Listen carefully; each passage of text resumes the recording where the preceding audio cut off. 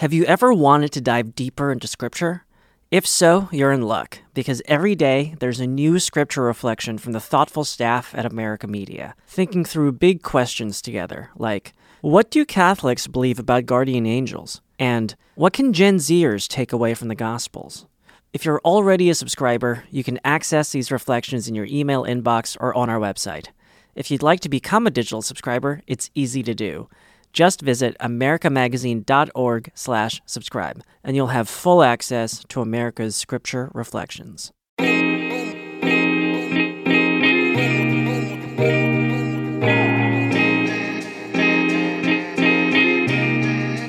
Hello and welcome to Jesuitical, a podcast by the young, hip, and lay editors of America Media. That lay part means we aren't Jesuits, but we work with them. Join us each week for a smart Catholic take on faith, culture, and the news, often over drinks. I'm Ashley McKinless, and I'm joined by Zach Davis. Happy Easter, Ashley. Happy Easter. Alleluia. Alleluia. Our long Lent is over. Our long Lent is, almost over. I do want to wish, in particular, Happy Easter to my old roommate, JP, who listeners will recall that last year on this show, for the Easter episode, I broke out in song to Jesus Christ is Risen Today. And I sang it so loud, and this was still in the early days of working from home. The JP was on a work call, and he had to tell his coworkers over Zoom that there was a crazy person outside of his apartment singing Jesus Christ is Risen Today. So happy birthday to JP and his coworkers in particular this year. Well, you're in your own place now, so you could sing again. I could, but I'm not. Anyone, right? I'm not going to today. Okay. But I'm sure that Amanda will thank you for that. Yeah, I think my wife might be on a work call. I will say that's a little bit depressing because it means we haven't been in the studio together for a show for more than a year, which is pretty crazy. But that is sad. I think you've got your vaccine, which is really exciting. I got my vaccine, which is great. I'm coming around the corner. Yep, mine is scheduled for later this week. So that is everyone. If you're eligible, go get the vaccine. But that's the end of this public service announcement. What do we got this week, Ashley? This week, we have a great conversation with Stina Kielsmeyer Cook. She is the author of Blessed Are the Nuns, Mixed Faith, Marriage, and My Search for Spiritual Community. Yeah, Stina has a really beautiful memoir out about mixed faith marriage. And it's really the story of her and her husband. They both grew up very, very churched, as Stina would say. And then a few years into their marriage, her husband, Josh, actually kind of goes through she calls it a deconversion process from Christianity to agnosticism. And so that presents a lot of challenges for the two of them and for what their family is going to look like. And I don't think that if the statistics are to be believed, which I think they are, it's not a unique problem. And this is coming up more and more. People are having these types of mixed faith relationships. And so, how are they going to raise their kids? What does their new life look like? How do they think about them, how does Stina think about practicing her own faith without her husband? We get into all of that and more, so definitely stick around for that. Yes, and Stina also gave us a drink recommendation because Lent is over. We can go back to having our cocktails every week, and she gave us a great recipe for a ginger shrub cocktail. Yes, which is, I'm excited to try. I'm a little nervous. I'll try anything at least once, but this much ginger has me kind of hesitant. Oh, I love ginger. Okay. I'm the one who will eat those things off the sushi just in chunks. I would eat that too, but I don't know that I'd put it in my cocktail. So I guess we'll see how this goes. All right. Cheers. Cheers. Oh, I love it. What do you think? I'm going to say pretty spicy. Like the ginger is definitely there. But I would drink a second. I would order this again if I were at the bar. Okay, so stick around for our conversation with Stina. But first, we have a few words about our sponsor this week. Zach, have you ever Googled Jesuit conspiracy theories? I got to be honest. Conspiracy theories I love them. I love to engage in them. I love to, that's back when we had dinner parties, that's a thing I usually like to toss around just to stir the pot a little bit. So yes, I have definitely Googled Jesuit conspiracy theories. And there are a lot of them. And one of the, the overarching one is that the Jesuits are either a part of or they are the Illuminati, this secretive group that is out for world control that includes such luminaries as Jay-Z and Beyonce, and apparently our colleagues. Now, I just can promise you, all you have to do is attend one of our own work meetings, and you'd be pretty convinced that they are not members of a secret world domination group, right? And I think any Jesuit would also tell you that. Just go to one of their community meetings, and that will put that thought right out of your mind. But nonetheless, if I put my conspiracy hat on, I do like going down this rabbit hole. And if you're like me in any way whatsoever, maybe you have some guilty pleasure, like maybe History Channel, Netflix binges. This course from the Great Courses Plus is for you. Yes, it is the real history of secret societies. And it goes through not just the Illuminati, but the Knights of the Templar, the Freemasons, and goes all the way up to today and the New Age movements. This is if you want to feel smart while indulging some guilty pleasure of yours, this is the perfect thing, because this is taught by, which is typical of the Great Courses Plus, a world-class teacher, Richard B. Spence, who's a professor of history at the University of Idaho. He's giving you the real history. This isn't rumor. This isn't conjecture. Secret societies, they do exist, but how secret they are, the extent of what influence they really have on the world, that's where it gets tricky. And Professor Spence is the perfect person to guide us through that. Yes. So if you want to check out this course or any of the thousands of amazing courses that are offered by the Great Courses Plus, you can visit thegreatcoursesplus.com/Jesuitical and sign up for an entire month of unlimited access. That's a great deal, and you can get it at thegreatcoursesplus.com/Jesuitical. And now we have Signs of the Times, the part of our show where we sift through the Catholic news of the week so you don't have to. What's our first story, Zach? One of the most influential, if controversial, Catholic theologians of the last 100 years died this past week.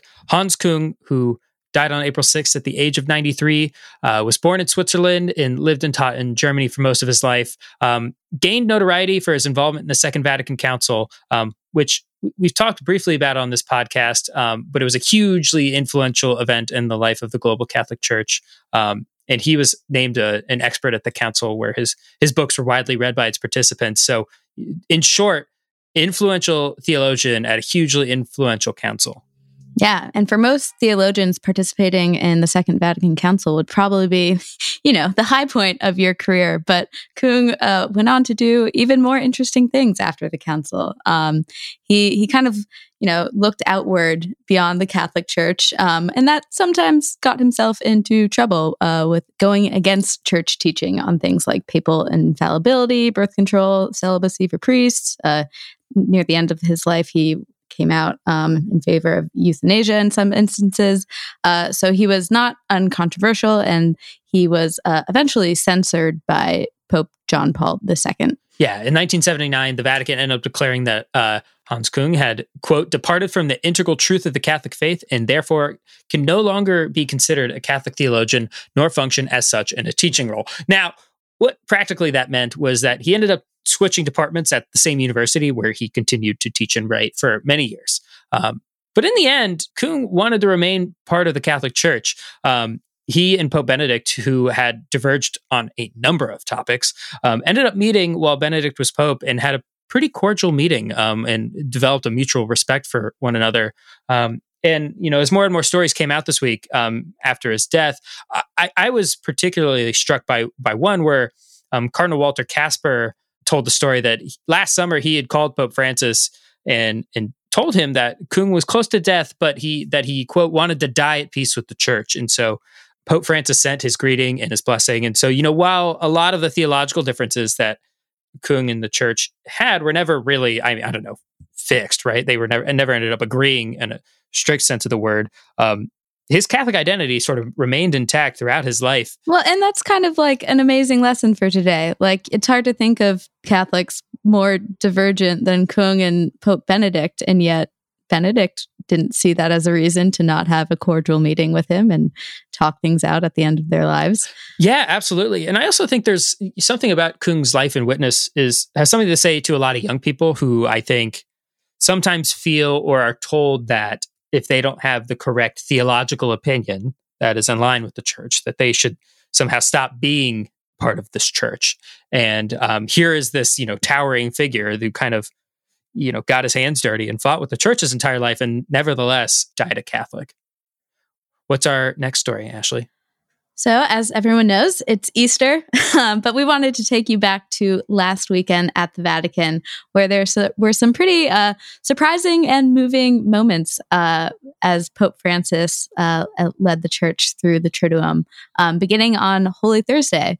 Listeners to the show have probably heard about past Holy Thursdays when Pope Francis did the feet washing ritual with people at the margins of the church. So he would, prisoners, there's refugees, Muslims, women, people who you don't traditionally see up near the altar during your Holy Thursday ritual. But he broke tradition this year thanks to COVID. Yeah, and so there wasn't any feet washing this year because of that. But the Pope managed to still make headlines by celebrating the Mass of commemorating the Last Supper in the private chapel of Cardinal Angelo Becciu. And you might remember Becciu if you were a listener to Inside the Vatican or the show, because he was one of the most powerful officials at the Vatican until a very sudden and quick fall from grace last year related to his involvement in a London real estate scandal. So we're not going to break that all down here right now because it's a very complicated story. But if you are interested, you can hop over to Inside the Vatican and our colleagues, Colleen Dully and Jerry O'Connell, will explain it all for you. So that's Thursday. Moving into Good Friday, Pope Francis presided over the Liturgy of the Lord's Passion at the Vatican. But I didn't actually realize this. It's custom that the Pope doesn't actually do the preaching on Good Friday. That role is left to the preacher of the papal household, who is Cardinal Raniero Cantalamessa, who gave a pretty fiery homily. Yes, he did. In it, he warned of the divisions in the church that have torn Christ's tunic to shreds. And he clarified that these divisions aren't mostly over dogma or the sacraments, which are protected by God's grace. And so even our human sinfulness cannot destroy those. But they are due to politics that are getting imported into the church. Yeah, I thought that was particularly striking because of COVID restrictions. A large part of the audience is just people who are at the Vatican and doing a lot of church politics. So this felt pretty much like a pointed message, which is very much like a knock it off, guys. And definitely guys, knock it off. He called on Catholic bishops and priests to examine their own conscience and determine whether or not they are actually leading their flocks to arrive at their own political positions or to the person of Jesus. Not mincing words. And he's, this guy has been there since 1980, I learned this week. So he's seen a lot. Yeah, he's seen a lot. And if he's concerned about the state of divisions right now, I think the Pope and the cardinals are listening. Hey, I hope so. So later on Good Friday, Pope Francis presided over the Stations of the Cross in a pretty iconic near empty St. Peter's Square. What was striking for me was the Pope had invited children and other young people to write the meditations for the procession. Also, there were drawings involved, so like kids' drawings. Yes, it was very cute. Meditating over the Passion is an inevitably sad thing, but it was so beautiful to see children and young people get involved in this way. Just a reminder that they are part of the church and their experiences are valid, even though they're learning like all of us. Yeah, and in true Francis fashion, they some of the kids ended up rushing the days and giving Pope Francis a hug, and it was very cute. Yeah, and on Easter, Pope Francis gave his, as is his custom, his Urbi et Orbi address. This happens on Easter and Christmas. This is a speech to the city and the world, where the Pope talked about a number of things, but main points were the scandal that armed conflicts continue to rage, even though there's a pandemic happening. We've taken breaks from basically everything except war in the world. And also, particularly, he had some things to say about vaccines. Right. He said, in the spirit of global responsibility, all nations should commit to overcoming delays in the distribution of vaccines and to facilitate their distribution, especially in the poorest countries. So I know that, Zach and I were excited to have ours, but Pope Francis is, reminding us that we're very lucky in the United States, and as such, we have a responsibility to advocate for them being donated to other parts of the world. Right, because if all of us aren't safe, then none of us are safe. Mm-hmm. So thank you, Pope Francis, for that reminder. What's our last story, Ashley? Okay, so this is a fun one, and we're a couple of weeks late to it, but it was too good not to bring back.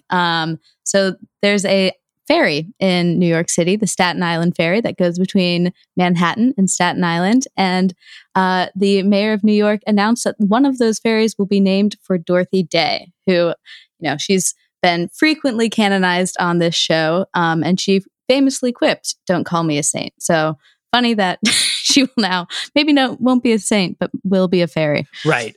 Yeah. Don't call me a saint. Fairy. Okay. Yeah. And this is really fitting for Dorothy Day because, she, founded the Catholic Worker in Manhattan, but also loved Staten Island, spent a lot of time there. And so that a ferry sort of shuttling people back and forth would bear her name. It is really exciting to see as a Catholic and a New Yorker. And I think she would approve because the Staten Island Ferry is free, so it excludes no one. Amen. If you're ever in New York and someone tries to sell you a ticket to the Staten Island Ferry, ask if they've got a bridge in Brooklyn to sell you to, because they probably do. And now stick around for our conversation with Stina Kielsmeyer-Cook.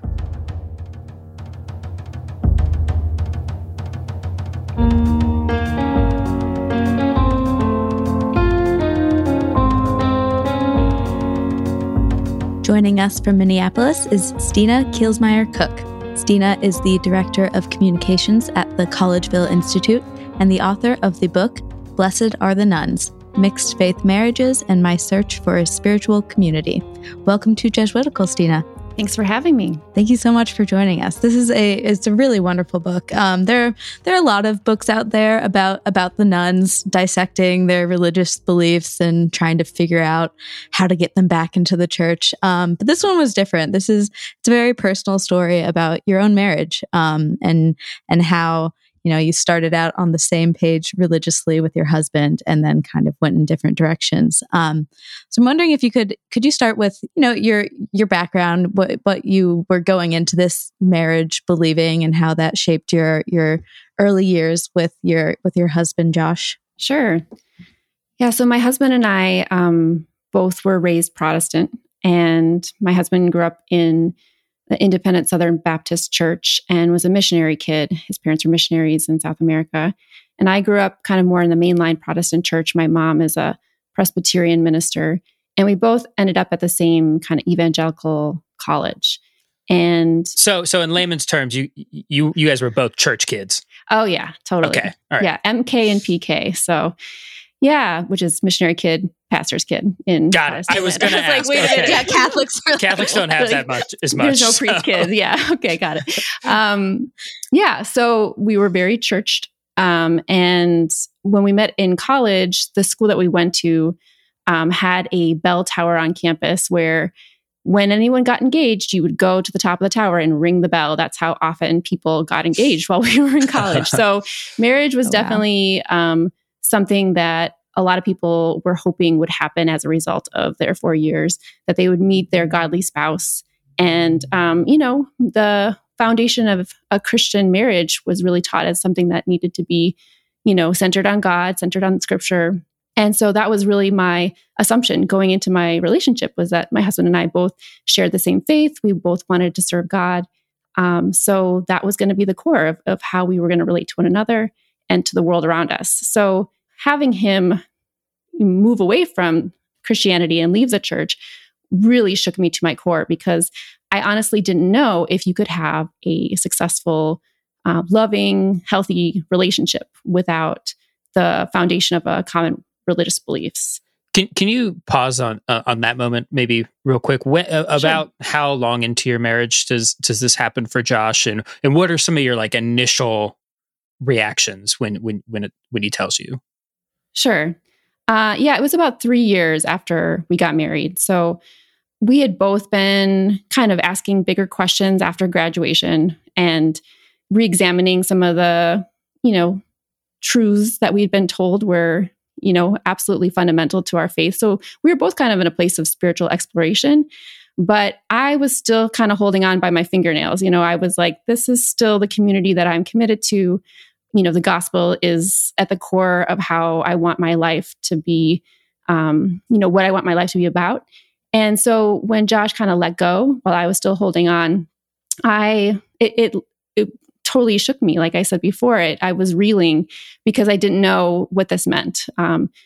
So we'd been having conversations for a while about the things that we weren't sure about. And so the biggest change at that point was that, he stopped going to church. So I started going to church alone. And at that point I had our daughter was almost 2 years old. And it just was this very lonely experience of doing a spiritual practice that we'd once shared together by myself. So it was a time of loss and of mourning and of sadness and confusion. And it was a really dark time in our relationship. And so I don't want to minimize, that experience, because I think for a lot of people, it's when the life that you expected that you would have goes in a different direction. There's a lot of just sadness that you have to process. But thankfully, that's not the end of the story. Right. So you try to rebuild not only what marriage looks like for you, but what your own spiritual life will look like. So in the beginning, what were the practical steps you took to try to rebuild from there? Well, we both knew we needed to go talk to a counselor. How do you reimagine your relationship now that this core thing is no longer there? Is there something else that can replace that? Is there a healthy way for us to both live out our spiritual lives separately? And then what are the things that we can come together on? So for me, it took a long time of kind of processing together, being in counseling, talking to friends and other people in our lives who we respected. And, it's something that I feel like is still kind of in process. I wouldn't say that we're at the end. We haven't arrived in any kind of final way to a certain destination that's the answer for this kind of thing. But I think things have gotten easier as we've been more forthright about, Josh isn't a Christian and I am. And this is, and I think because we had both been Christians together and that was our whole community, it just took time to kind of explain to our friends and family that this was now different and how they should then interact with us, and expectations around things like, church services, holidays, that kind of thing. So he wasn't a Christian anymore. How did he describe his faith or lack thereof? I think he would say he's agnostic. Yeah. Agnostic. Mm-hmm. And what was the initial reaction from some of the faith communities that you were currently living in or that you had before? At the time of Josh's deconversion, we were attending a really small Mennonite church, which is kind of part of the Anabaptist school of Protestant churches. So very small, very service-oriented.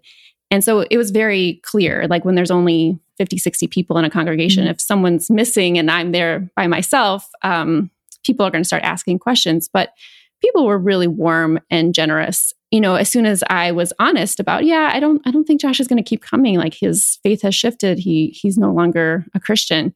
It wasn't long before I had a couple other people come up to me, during that church fellowship hour and say, that's my story too. Or, I have, my spouse doesn't come, or my son or daughter walked away from the church. And I think the more that you're open and honest about, what your relationship looks like, if this has happened in your marriage, the more you'll attract people who have similar stories, because really this is happening more and more to people in marriages or in family systems where there are people who believe and those who don't. Yeah. And it's not even just, changing religious beliefs, in any marriage, if it lasts long enough, people are going to change. So being able to think about how to change together and navigate that seems like it's more applicable than just to interfaith marriages. Absolutely. So I'm wondering what, So how do you think about doing that in a healthy way? What's the term you use? Differentiated or? Oh yeah. Self-differentiation. Yeah. No, that's a really great question. And I think, applies to everyone, right? That, I think I've heard someone say, I've had 10 different marriages in the course of my, 30 years of being married to someone, that every season is going to bring up something new, some new dynamic, and we have to learn how to shift and change together. And sometimes you're going to be in lockstep with one another and sometimes you won't. And it's even true of people who are, deeply committed to the same faith. So I have a friend who was also in an interfaith relationship, and the way she described it to me was, I really had to learn to take my hands off my husband. Like I couldn't hold him so close to this ideal or this kind of idealization, imaginary kind of thing that I thought he should be. I had to learn to take my hands off of him and let him be who he is and love him without any kind of religious condition put on him. And I thought that was such a helpful way for me to think about it, because that was really what kind of mourning this loss looked like for me, was learning to kind of let go of what this ideal had been and realize that wasn't the only way to have a relationship that was healthy and vibrant. So I guess that would be the first place to start. It's a lot of prayers of relinquishment is kind of the way I kind of came to think of it. Was as opposed to praying for him to come back to the church. I imagine there was at least some of that. Yeah, I was really moved by, at the beginning of the book, you write that you don't want a self-help guide on how to pray your husband back to the faith, right. Because that is almost like an exercise in, I don't know, making yourself feel bad a little bit. But how did you, was there at least initially a temptation to want to do that? Absolutely. That would be the easiest fix, right? It's like, oh, you changed in a way I didn't want you to change. Like, I want you to come back to me, right? It's also the only fix that often the church has for people in your situation, right? Sure. Right. So it gets complicated, right? Because as someone who's still a professing Christian, I still want anyone that I know to know the truth of the gospel and to have, the Holy Spirit active in their lives. And yet I know in my husband's case, he knows the story. He knows all of this information about Christianity. I'm not going to be able to convince him in any kind of real way because he was steeped in it his whole life. And so I think love can look differently in this case, where it's just supporting him and saying, I care about you as you are, and I can trust God with you. I think that was one of the big movements in the story for me, was moving from a place of fear, of being afraid for him and what it meant for us as a couple, to a place of, I just need to be faithful to the vows that I've made, to love this person who God has placed in my life, and just to trust that God can be big enough for anything, right? And if I keep acting out of fear, it's going to destroy this. Yeah. Yeah. It's funny. I was thinking about, I got married a little over a year and a half ago. Congratulations. Thank you. And there's some, I would not, I'm not in the same situation as you, but my wife and I met in youth group. And I think, but we didn't start dating until much later. And I think she's described it as, I was the first person that was, quote, more Catholic than she was, that she had dated, because I just work in the for the church. And so I think us dating has given her some space to re-examine and question some things. And, but it's really scary at first, and it's really hard to let go of that, I think. And so I have a lot of admiration for you. But when I was reading the book, I was thinking the vows that you make are really to the other person. They're not necessarily contingent upon that person, having the same confession as you.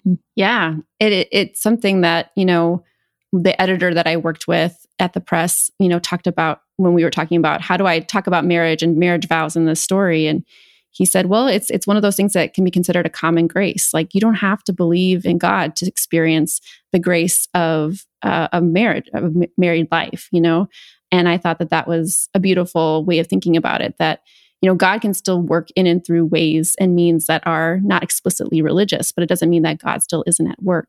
And I think that's part of what it looks like to trust, even if, outwardly someone you love isn't, participating in the religious life that you thought they would, that God's grace can still reach them. At least that's something that I'm leaning into and hoping. Yeah. Yeah. I imagine one of the more difficult parts, not, just practically, you already mentioned having to, lug your 2 kids to church by yourself. But the conversations about what you're going to pass on to your children is one of the, stickier parts of navigating this kind of relationship. So how did that happen in your own family? Yeah, absolutely. That is definitely the most challenging part for us, is figuring out how to talk to our kids about faith. I think, I don't think our relationship would have worked if my husband, Josh, hadn't been supportive of me, just supporting me that I wanted to continue being a Christian. If he had suddenly turned cynical or derisive about, the things that I believed, that would have been a real problem. But we were able to kind of come to a place of mutual respect of, we're both taking our hands off each other, right, when it comes to what we believe. And then when it comes to kids, he's always been supportive of me bringing them to church and reading Bible stories to them. And it's also something that I am very respectful of him around, where I check in with him. Like, for example, this last week during Easter, we had like a faith formation at home kind of thing that we did with our kids, like in and through what our church had sent home. And I was like, Josh, if you want to go for a run, I'm going to do I'm going to talk about the Easter story with them. Because I know for him, it can be kind of triggering still, like some of his religious baggage is stuff that he hasn't really fully worked through. And so I try to be really sensitive to that and not like force it on him in our family space. So, I think it takes both of us trying to meet each other in the middle. So having seen, you mentioned his religious baggage and how his faith journey has gone and yours has that shaped like the kind of Christianity you're trying to pass on to your kids? Yeah, that's a good question. I think our kids, just by the nature of having a Christian mom and an agnostic dad, are definitely going to have a different look at Christianity than I did, for example, growing up. How conscious are the kids of that distinction? Oh, very conscious. Yeah. They know I wrote a book about it. So, okay. They're still pretty young in elementary school, but they're aware. And we actually have formed a small group at our church with Christian agnostic couples and families. So that also helps, I think, them to realize like they're not the only family that looks like them at church. Like there's other kids that they know who are growing up in Christian agnostic families. So that also makes a big difference. But again, it's trying to center in a place of trust, of living each day as best I can as it relates to their faith formation. And then at some point, you just have to take your hands off of your kids too and say, God, like these are your created, beautiful children. They're not mine. And I'm doing what I can. But really, it's the movement of the Spirit that draws people to God. So I think that any parent has that kind of worry at the back of their mind. Is my kid going to be a faithful follower of Jesus when they grow up? And none of us has control over that. So I think the only thing we can do is to really rest in that trust and to respond as best we can in the moments that we have with our kids around telling them the stories and bringing them to church to be part of the community. I'm curious how you think about your mixed faith marriage in relationship to maybe a couple that has two people sort of actively practicing two different faiths. You've described Josh's movement as a deconversion or a loss of faith. Are there any things that are like unique or similar to maybe a different kind of mixed faith marriage? Yeah, no, this is very different, I think, than when someone, is consciously dating someone of a different faith and you're entering into the relationship with that knowledge, right? Because then you bring those questions into your dating life, right? And then if you decide to get married, hopefully you've got really good premarital counseling that can kind of walk you through things like, okay, if you do have kids, what would that look like? So I do know in the interfaith family world, there's a lot of like literature and books around Christian-Jewish relationships. How do you celebrate Easter and Passover or Hanukkah and Christmas? So it's different because, if you have two people of different faiths, you're bringing two different traditions together. Whereas in Josh's case, he grew up Christian, but doesn't have like a whole set of formed rituals or a holy book or, holidays to integrate with my Christianity. The kids aren't getting a different faith exposure. And so sometimes that's challenging because I feel like in some ways we're bushwhacking a little bit. Like, I want him to feel like he can introduce things to the kids that he cares about. Like, I'm bringing them to church, and he's a scientist and loves being outside. So going on hikes together, or introducing things that, are part of his spirituality, even if they're not explicitly in one tradition. So it is really different. And I think that more and more, as more people enter into, agnostic or non-NONES relationships, I think there needs to be more support for people who don't have like a set of rituals to fall back on. Because it really is, when you think about it, when you join a religion and you have all these things set out for you, you've got the liturgies, you've got, this is how you do these holidays, and you can really just find your place in a community. And if you're outside of that, there's a lot of like reinventing that needs to happen. And sometimes that can be hard. You need like a subscription box to give you rituals instead of ready to make meals. Right.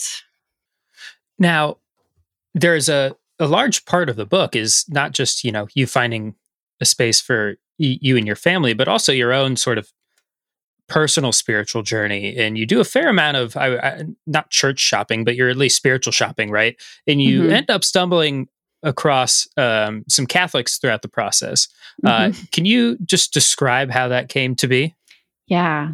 One of my friends calls it being Catholic attracted. There's like a whole group of us Protestants who are just like kind of jealous of the traditions and the communion of saints and just these different ways and expressions of faith that, growing up Presbyterian, we just didn't have access to. So now management did like tell me that I have to make the formal pitch to you if you say something like that. So just so you know, just that's on the table. Okay, great. Well, let's have that conversation. Yeah. So I was mentioning earlier, when my husband and I were early in our marriage, we were both kind of struggling with doubts and things like that. And he sort of let go while I held on. So the story that I write about in the memoir is really centered on my spiritual shift that happened after my husband's deconversion, because suddenly, those truths about marriage were suddenly up for grabs, or I was questioning things. And I found that, exploring different veins of Christianity has been one way to help me sort of reimagine my faith or reinvigorate my faith, because it gives me a different lens to look at the same stories that I've heard my whole life. So in terms of the Catholic spirituality, we moved to a new neighborhood a couple years ago, and we were out trick-or-treating with our kids.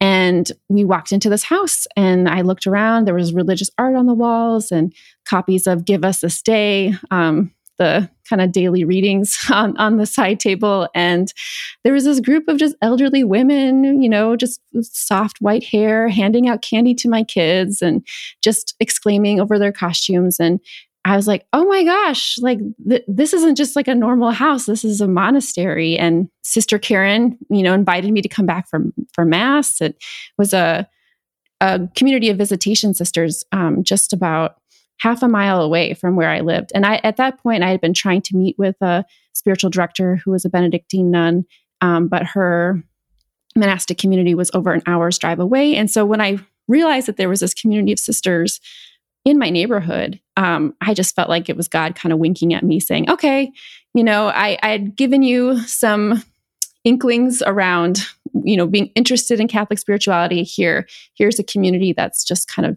just a little ways away for you to kind of get to know. And so after meeting those sisters, I started going to Mass on Wednesday mornings at the monastery, and they invited me to be part of something called the Visitation Companions community, which is a lay community that supports the sisters in their ministry. And before you can officially join, though, you have to go through a year-long kind of formation program. So once a month, I go to the monastery and sit in the basement with, styrofoam cup of coffee and with other women and learn about the Salesian order and the Salesian spirituality. And I just found St. Francis de Sales and St. Jane de Chantal, their kind of emphasis on the holiness of ordinary life and the little virtues, and just, I just found a real attraction to that spirituality. So it was really easy for me to then, at the end of that formation year, say, yes, I do want to become a visitation companion. I found myself getting a little envious when I was reading the book. I spend a lot of time with a Jesuit priest, but there are no nuns in my life. You should be jealous. They're amazing. Yeah. Ashley, management has also advised me to tell you that there are ways to spend time with lots of nuns conveniently available to you. Yeah. But no, so you are clearly someone who is open to a lot of different spiritualities that my parochial self has not explored. So I'm wondering, what do you see the benefit of in kind of trying out a bunch of different communities and denominations even in your spiritual life? And I don't know, how do you balance checking things out and going deep and laying roots somewhere? Yeah, this is a question that I've definitely struggled with, because in some ways I feel kind of flighty, right? Like I've been part of several different Protestant churches, and I'm still a member at a Protestant church, and that's where I go on Sunday mornings with my kids. And now have this affiliation with the Visitation Sisters. I guess for me, I think I work for an ecumenical organization, so that also has introduced a lot of different strains of Christianity into my life that, I wasn't necessarily out looking for, but in and through my work, meeting different writers and artists and scholars who come to this ecumenical center, you just get exposed to different ways of viewing Christianity. And I remember learning more about Benedictines in particular and realizing, hey, this monastic tradition predates the major schisms in the church, predates obviously the Protestant Reformation, but even the Orthodox splits. And so this is actually part of my heritage as well, even though my ancestors decided to go on the other side of the Protestant Catholic divide. And so I think that kind of gave me some more permission, I guess, to explore and not feel like I was appropriating someone else's tradition, but realizing, God has been active through all these different expressions of faith, and it's still, the same big tent Christianity, right? And I think, like I said earlier, when you're really struggling with doubt or struggling with, maybe how your faith community has disillusioned you, sometimes it's helpful to kind of look through a different lens for a while and say, well, how do the Catholics view this particular issue, and do I resonate with that or not?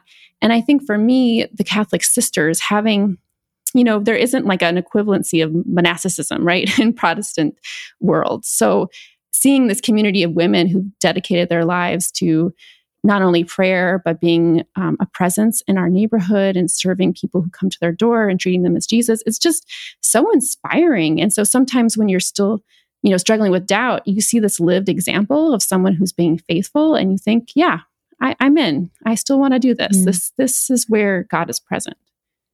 Yeah, and it was really helpful for me to have your lens on Catholicism, because you say at some point that, like, I don't know, that the Catholic Church has like versions or models of spiritual singleness in our sisters and our women saints that you didn't have in a Protestant church. And like, I honestly had never thought of the Catholic Church as being a place that's like a great place to be single, because, and in my experience, because I'm just like swimming in it, it's like, okay, you have the sacraments when you have baptism and Eucharist and communion and confirmation. And then basically you're kind of on your own until you get married, unless you're becoming a nun. So just like having you point that out and being like, oh yeah, I do have these things in my own tradition to look to in this in-between time was helpful. Yeah. Well, it's funny that you say that, because initially that was the phrase that attracted me to monasticism or to the sisters, was this idea of spiritual singleness. I was like, oh, that's what I am. I'm married, but I'm spiritually single. And I thought maybe the sisters would be able to teach me about something like that. Like, could we relate? Were we like sisters together? Like I was just trying to figure out, I was just desperate to grasp onto any community that would kind of validate the state that I was in, because when I attended my Protestant church, I just felt, very much like on the sidelines. And I think a lot of singles feel that way too. And it's funny, when I finally talked to the sisters about that phrase later in the year, they hated it. They were like, no, we're not spiritually single. Like, that is not the way Christian faith is lived out. We don't identify with that at all. And I thought, oh, okay. So that was my initial attraction, but really it just hit home that none of us can do faith by ourselves. We all need each other. We need community. So yeah, I can imagine that being single in any church, whether or not you have that tradition of, Catholic sisters or not, is still going to be challenging because we need people to connect with. I'm wondering if you have any advice for listeners of the show who might be dating and looking for, the one, and all of a sudden, like, maybe are terrified at hearing your story, thinking that they maybe just found like the nice Catholic girl or the nice Catholic boy, thinking that it's all set for life. And you've reminded them that it can all go sideways in a way you don't expect at any time. What advice might you have for that person? Yeah, well, I mean, clearly good counseling is something that I recommend to anyone, like at any stage of life, but especially if you're in a dating relationship and seriously considering marriage, and maybe even having that conversation with your, boyfriend or girlfriend, and what would happen if you no longer believed, or if this shift happened, because we can't anticipate, how people are going to change. Is that a deal breaker? And, to be clear, I know couples who have gone through shifts like this who, the best option for them was to walk away, was to, make a break because they could no longer find a way to continue being unified. They didn't have enough in common. They weren't able to respect each other and continue to, grow their love beyond these religious conditions. And that was the best outcome for them. So I don't want to say that, that divorce can't be something that people might choose, and that might be a healthy thing in this case. But I think if you're dating, just introduce it as a topic of conversation. Like, how important is your faith to you? Is this a deal breaker? How do you want to raise your kids? If that's something that you think you might, if you think you might want to have kids in the future. And, a good premarital counselor, I think, will hopefully be able to guide you in those conversations. And it's pretty revealing, right? If you ask that honestly, see what your boyfriend or girlfriend has to say, and, really seek wise spiritual counsel. I think that you definitely can have a beautiful relationship, a beautiful, supportive marriage, even if you don't believe the same things. But it's not for everyone, right? So I would say definitely seek wisdom and take your time. Yeah. Well, so in your book, you write about several Catholic women saints, St. Jane Frances de Chantal, St. Elizabeth, St. Monica. And on this show, we give all of our guests the opportunity to canonize someone. So if this is our last question for all our guests, if you could canonize one person, Catholic or not, living or dead, who would it be and why? I was thinking about this question because I've been listening to some of your other episodes. And so I got introduced to Catholic saints by this book, Give Us This Day, where Robert Ellsberg's Blessed Among Us section has like a different profile of different saint each day. And I love that he includes people who are beyond the realms of the Catholic world, including Protestants. And I actually bought one of his books that it's called Blessed Among All Women. That's specifically about women saints. And he has this little paragraph where he talks about just the ordinary laywomen in the church.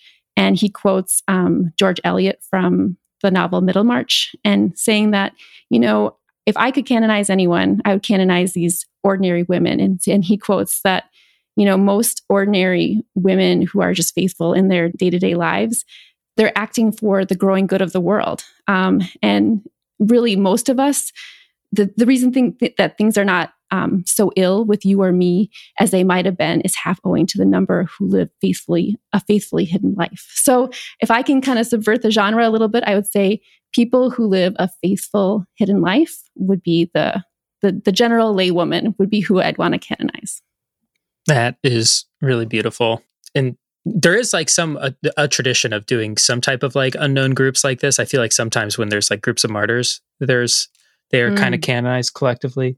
But I just love that, like the faithfully hidden, like laywoman doing the day to day. Because I've known countless of them in my own life, so it's fairly easy to see. Right? Yeah. You think about to any church you've been to, any like school community. You just think about the people who just keep showing up, and I don't know. I just think that it's encouraging for the rest of us who aren't always so saintly otherwise. Well, thank you for reminding the rest of us about them. And thank you for this book. It's so beautiful. And I think this conversation in this book is going to be like such a help to a lot of our listeners. It's such a common topic whenever we ask our people listen to the show, what do we want to talk about on the show? Mixed marriages comes up all the time. Interfaith marriages comes up all the time. So thank you for being so vulnerable and honest. And thank you to your husband too, for his story and his journey that comes through in this book. It's really, really beautiful. The title is Blessed Are the Nuns, Mixed Faith Marriage, and My Search for Spiritual Community. Stina, thanks so much. And where can people find your work or get the book? Yeah, thanks so much for having me. You can find me at stinakc.com, and you'll find links to social media if you want to be in touch.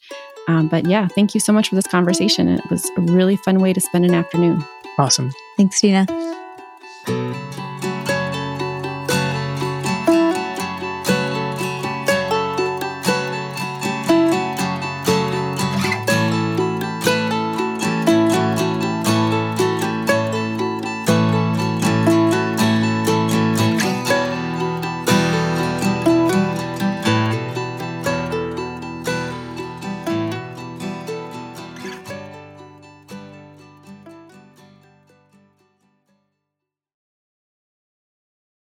And now we have some housekeeping. What do we have this week, Zach? So I do want to take a moment to congratulate the winners of our Patreon community's NCAA Men's Tournament Bracket Challenge, but also with a slight admonishment, because the people who got first, second, third, and fourth all did so because they chose Baylor over the Jesuit school Gonzaga. And so I do want to, just ask, Ray Walton, Nick Frega, one day BC will be back is the name of third place. What's going on there? I thought we were all on the same page on this Jesuitical podcast. We were all going to pick Gonzaga. But no, congratulations to our winners and to the Baylor Bears on their win. Yes. And if you want to take part in next year's March Madness Bracket Challenge, you can join the Patreon community at patreon.com/AmericaMedia. And now it's time for Consolations and Desolations, the part of our show where we talk about where we found God in our lives this week and where it was harder to find God. What do you have, Zach? I've got a consolation this week, and it really comes from I was able to go to my parish's Easter Vigil this year, and I haven't been to Mass a lot this past year. And so I was really looking forward to, I'm always looking forward to an Easter Vigil liturgy, but this one more so than normal. And I was just absolutely delighted to see new Catholics come into the church. I wasn't just happy for them. There's a big smile on my face, obviously, but I feel like so much of this year has been about sort of being alone and sort of just treading water spiritually, trying to hang in there. And seeing other people coming into the church, receiving sacraments, both brought me out of myself and reminded myself oh, you aren't doing this alone. There's the church that still exists. And also seeing the physical, pouring of water, receiving of communion, anointing with oil. I don't know. That was just such a balm to my soul right now. And so that was a huge consolation for Easter for me.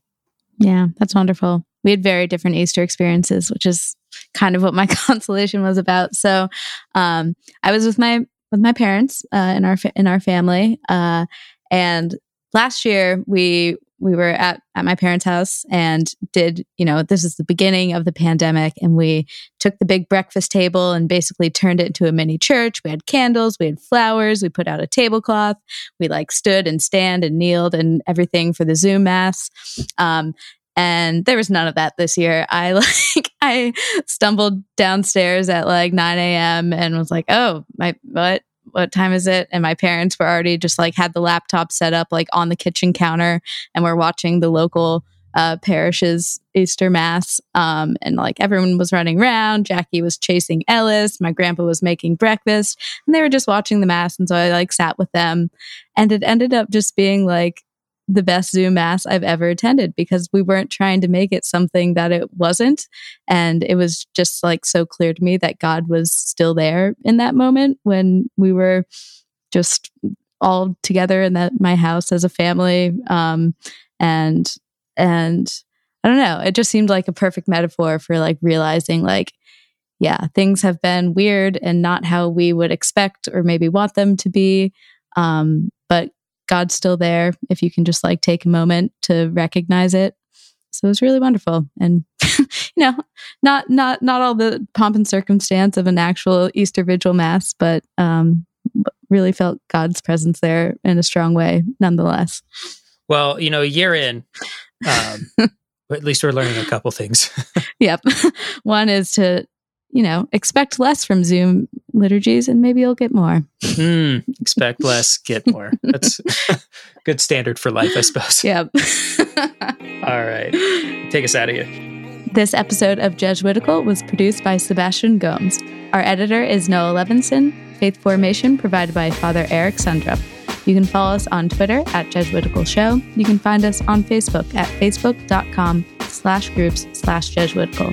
Please subscribe to us on Apple Podcasts or wherever you get your favorite podcasts and leave us a review. Jesuitical is a production of America Media in New York City. For America Media, I'm Ashley McKinless with Zach Davis. We'll see you next week.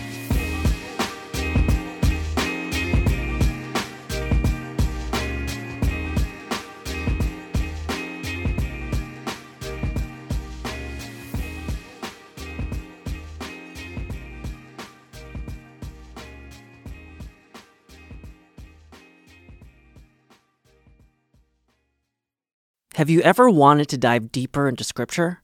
If so, you're in luck, because every day there's a new Scripture reflection from the thoughtful staff at America Media, thinking through big questions together, like, what do Catholics believe about guardian angels? And what can Gen Zers take away from the Gospels? If you're already a subscriber, you can access these reflections in your email inbox or on our website. If you'd like to become a digital subscriber, it's easy to do.